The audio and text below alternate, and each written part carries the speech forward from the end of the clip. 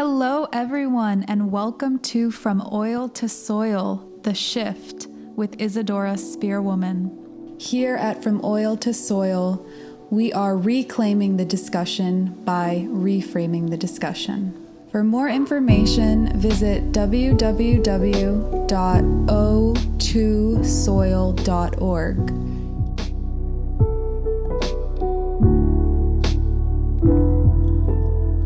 Hello, everyone, and welcome to episode 3 of From Oil to Soil, The Shift.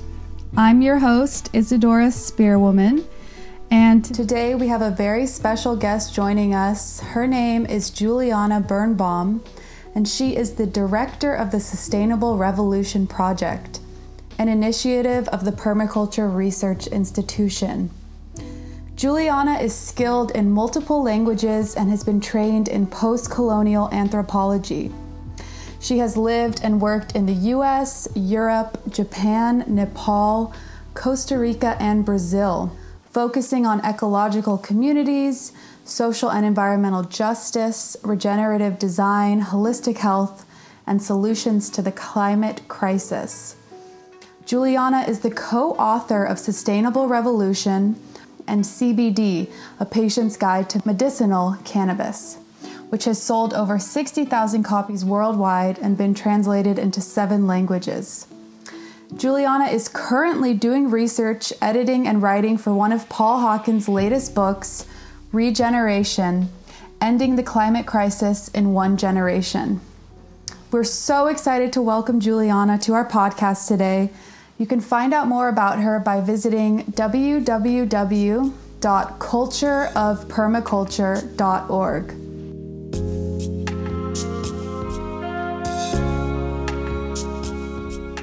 The edge is a place where change can happen more quickly. There's more biodiversity in natural edges between systems. That's the place where synergy can happen because there's more diversity, and diversity brings life and brings innovation.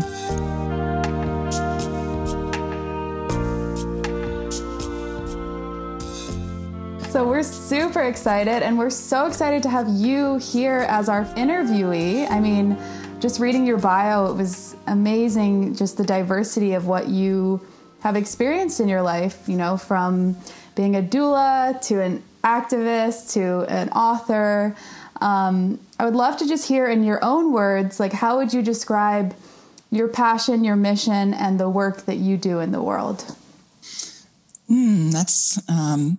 I was realizing before we were going to speak that I am really more comfortable being in your role because I'm really a writer. You know, I'm a researcher, a kind of journalist. I come from a post-colonial anthropology background. So that really is about bringing attention to the histories of imperialism and colonization that have led to the current society and the inequities, especially financial. I come from that background, and then I really think of myself as a mother, and my work being inspired by becoming a mother, and coming from a feminist perspective too. Yeah, because educating women is a huge solution. It's like one of the top ones in Drawdown. Absolutely. Yeah. Because when women are educated, they're able to contribute to the solutions themselves. So they become more active in their communities, and in countries where women have been empowered and in leadership, the solutions to the climate crisis are happening very quickly. As a doula and assistant midwife, and going through that experience of a woman's transition, of a woman facing with courage this very terrifying precipice and edge. So anyway, I think the perspective that I'm ending up coming from is something that's called planetary health. And planetary health is about those interconnections between ecosystems and human systems, and how the disruption there has led to so many of the crises that we're facing now. And so many things are, what a time to be talking, just to be talking to each other. I'm essentially a writer and a researcher, so I'm used to asking the questions.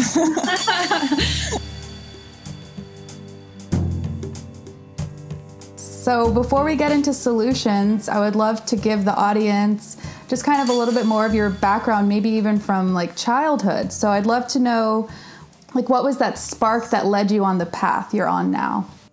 Well, I'm from the Hudson Valley of New York. And so my first memories of nature are there. But I was really raised, in the 80s. I'm a Generation X person. And so I didn't grow up in an eco-village. I can say that. I think there was something that kind of drew me towards something different. And I ended up attending Middlebury College in Vermont, and spending a lot more time outdoors and in nature and starting to do more camping. But I was always interested in languages and good at learning languages, and ended up studying to be able to teach English as a second language abroad, working directly with a Nepali-led organization and a women-led organization. And so that really led me to question progress and development and think about what we had to learn from these traditional cultures who knew how to live in a sustainable way with their environment. Empowering Indigenous people and empowering Indigenous knowledge is key to regeneration, is key to the new story going forward. And that's what I was trying to get at with the title, Sustainable Revolution, Evolution, Re-evolution. It's the idea that our evolution forward involves a looking back and honoring.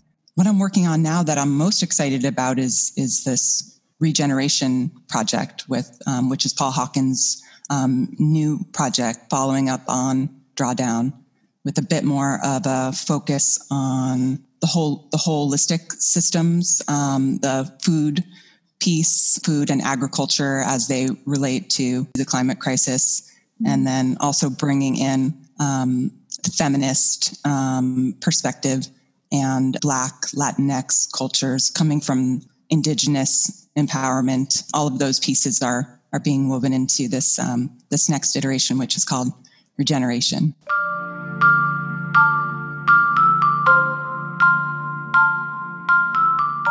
For those who don't know, Paul Hawken is the founder of Project Drawdown and is a dedicated environmentalist, entrepreneur, author, and activist.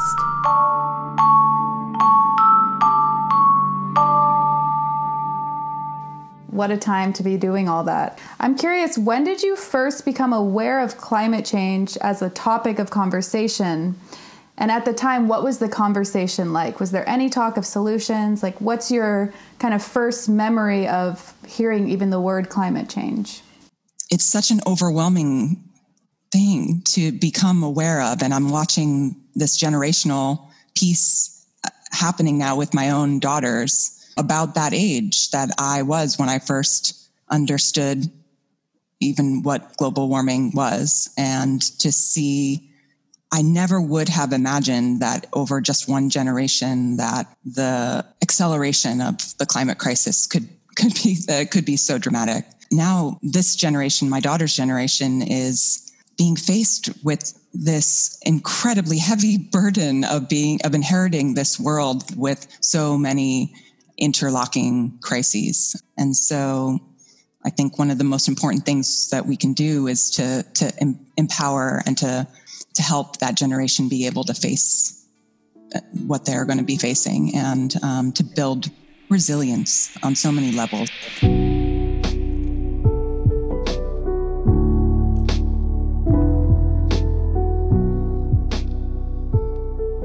Yeah, so let's dive into solutions. So the main focus for today is permaculture design, but I know that you have a bunch of other solutions and inspirations, so I'd just love to pretty much open it up and we can discuss them, and for people to hear, what is occurring, what are the solutions, and what can we all learn and take away? Well, what I've been working on as part of Paul Hawkins' team at the Regeneration Project, which people can find out more about. Regeneration.org is the current site where you can sign up to get updates when the book is published. But the beauty of that that way of looking at the solutions is in the interconnectivity. And I love regeneration and regenerative design as the language that's being used going forward. Permaculture is very deeply interwoven into regeneration. All of these solutions are so interconnected. But regeneration is a term for this global movement that's pioneering solutions to the climate crisis. It started kind of at the edge. So lately, I've been really interested in that permaculture principle, the edge effect. The edge is very fertile, and we're in this fertile time of transition and edge right now as a culture. But the edge is a place where change can happen more quickly. There's more biodiversity in natural edges between systems. That's the place where synergy can happen because there's more diversity, and diversity brings life and brings innovation. So regenerative design started out in the 70s as permaculture, this concept from Australia. These two teachers named David Holmgren and Bill Mollison started studying what was then called perennial agriculture practices. And those were traditional practices of growing food usually involving agroforestry. So involving practices where there were polyculture food crops grown in the forest rather than clearing the forest. And so ecosystems and agriculture can thrive together. They don't have to be at odds with each other the way that they are in the industrial agricultural system, right? Mm-hmm. So from what they started back in Australia has now grown to be much more mainstream. So for example, the Green New Deal, which was a major part of Bernie Sanders' platform. And from what I understand, President-elect Joe Biden is going to be bringing a lot of those, of the tenets of the Green New Deal into his climate plan. So it's really something, the regenerative agriculture is becoming something that's being talked about on the top levels of policy. Agroforestry is something that again, like some of the other solutions that we talked about, it can occur at all different spatial scales. It can be a small field or an entire farm or an entire forest that is planted in this way. And the idea is for there to be diversification as part of the strategy of the way that these strata are planted. So coffee production, shade-grown coffee, is one of the best examples of how agroforestry can work, where there can be the integration of the forest with the growing of this crop. And the benefits of agroforestry are about the interactions, again, between the systems. So interactions between trees, shrubs, crops, animals. And agroforestry is about trying to optimize the positive interactions, like creating more, like we used the word synergy, or more of that edge effect where more biodiversity and more health.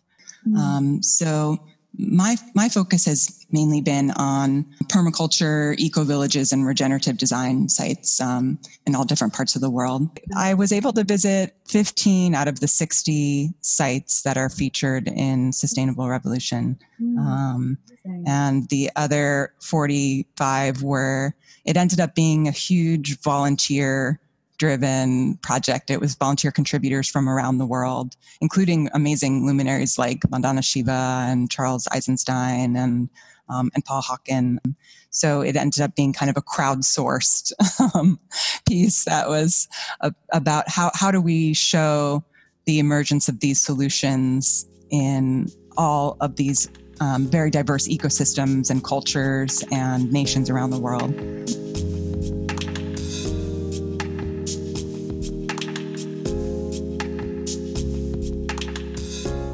I know today that you also wanted to focus on, as a drawdown solution, the solution of multi-strata agroforestry. Yes. And a really good case study that relates to that came from Zimbabwe in Africa, in a small village that in the early 90s, the spring which served the village literally dried up.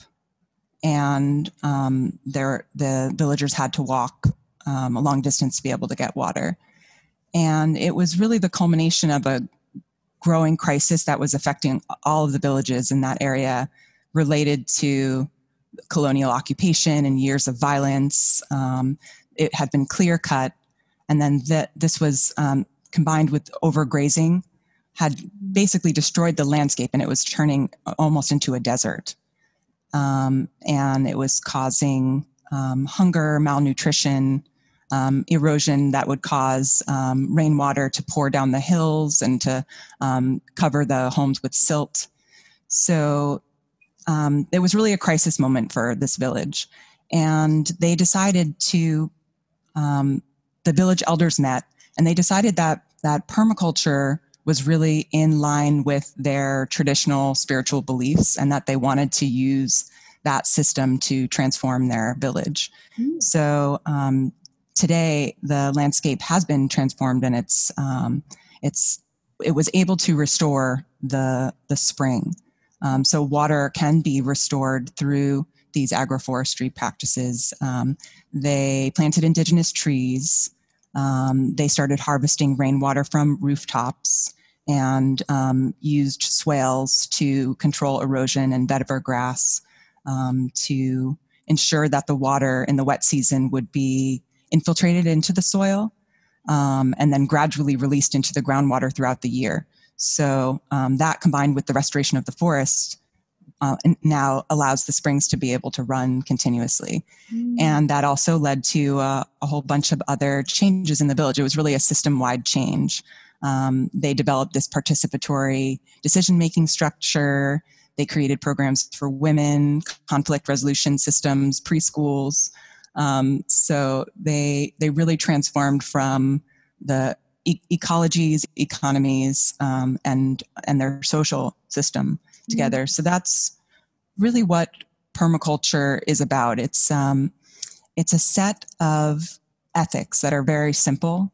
So people care, earth care, and fair share of the resources are the ethics at the center. I love the example that you gave. Is it Zimbabwe? Yes. Yeah, Zimbabwe. Because it's called the Chikukwa Project, the Chikukwa Project in Zimbabwe. You see how once the earth is restored, then the systems restore. And so I love that example. Something really spoke to me of just once they came together and the earth was restored, then all these social projects and health and everything came to life. And the connection between soil and carbon sequestration and ecosystem health and climate health.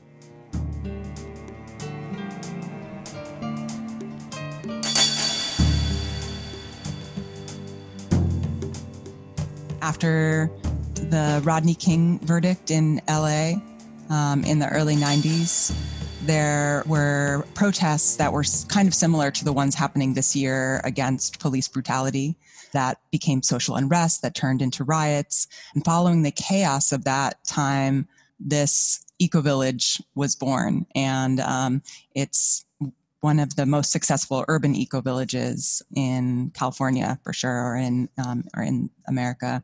A founding group bought a couple of these apartment blocks that were in disrepair, and they started eco-retrofitting them. They rented to individuals, and then slowly over time, they were able to form a limited equity housing cooperative so that members could own their own homes. They created a rainwater harvesting system on the rooftops, permeable sidewalks that allow for rainwater to go back into the ground rather than cause runoff and erosion, pollute waterways. And they had a beautiful courtyard with a garden and hundreds of vegetables and fruits, chickens integrated, honeybees on the roof. And this is all, a couple miles from downtown LA. And they also encourage bike culture and biking. So they have storage for bikes and a rent discount for no car households.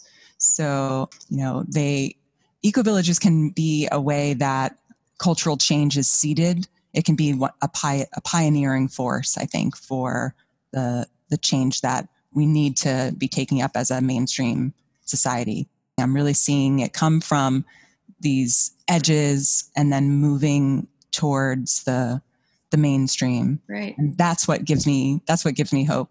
Within the problem, the solution exists and wants to emerge. So I have a few questions to wrap up. This was amazing. We have so much to think about and simmer on. Yeah.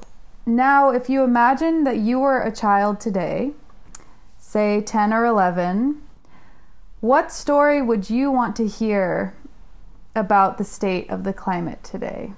Well, I would want to hear that there are solutions because, my daughters have been going through these last 4 years of every beginning of the school year being impacted by these intense wildfires that are making it impossible to breathe, making us fear for even our safety where we live.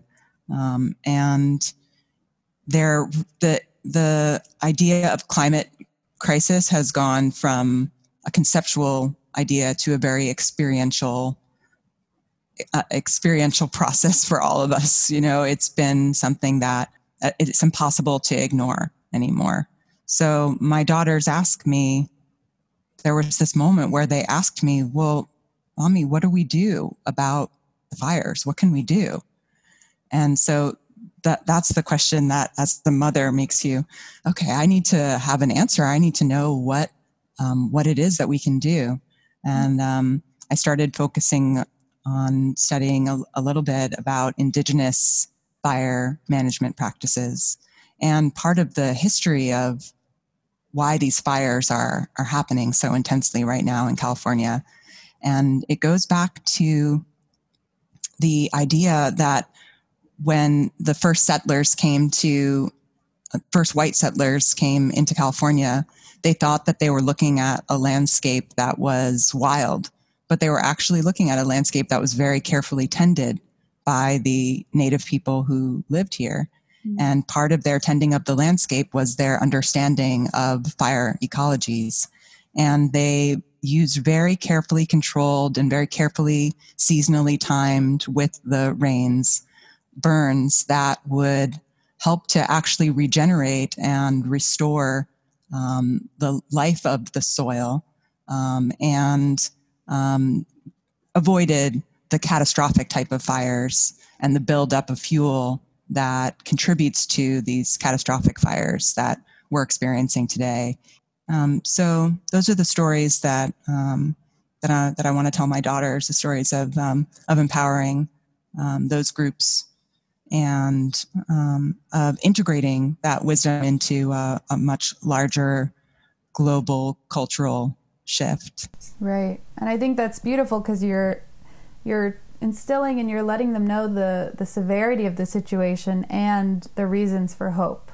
Last question for you is, if you had to leave us with a message in just a few lines, what would you like the world to hear about climate solutions?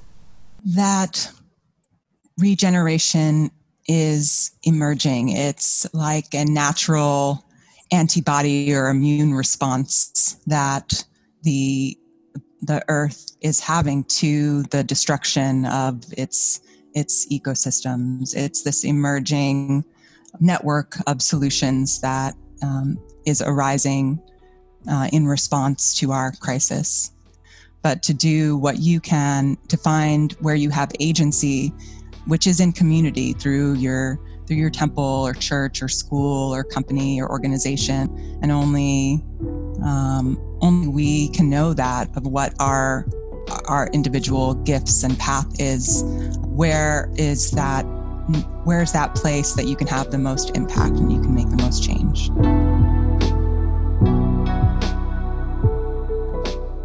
Thank you so much for tuning in to this week's episode. For more information, visit www.o2soil.org.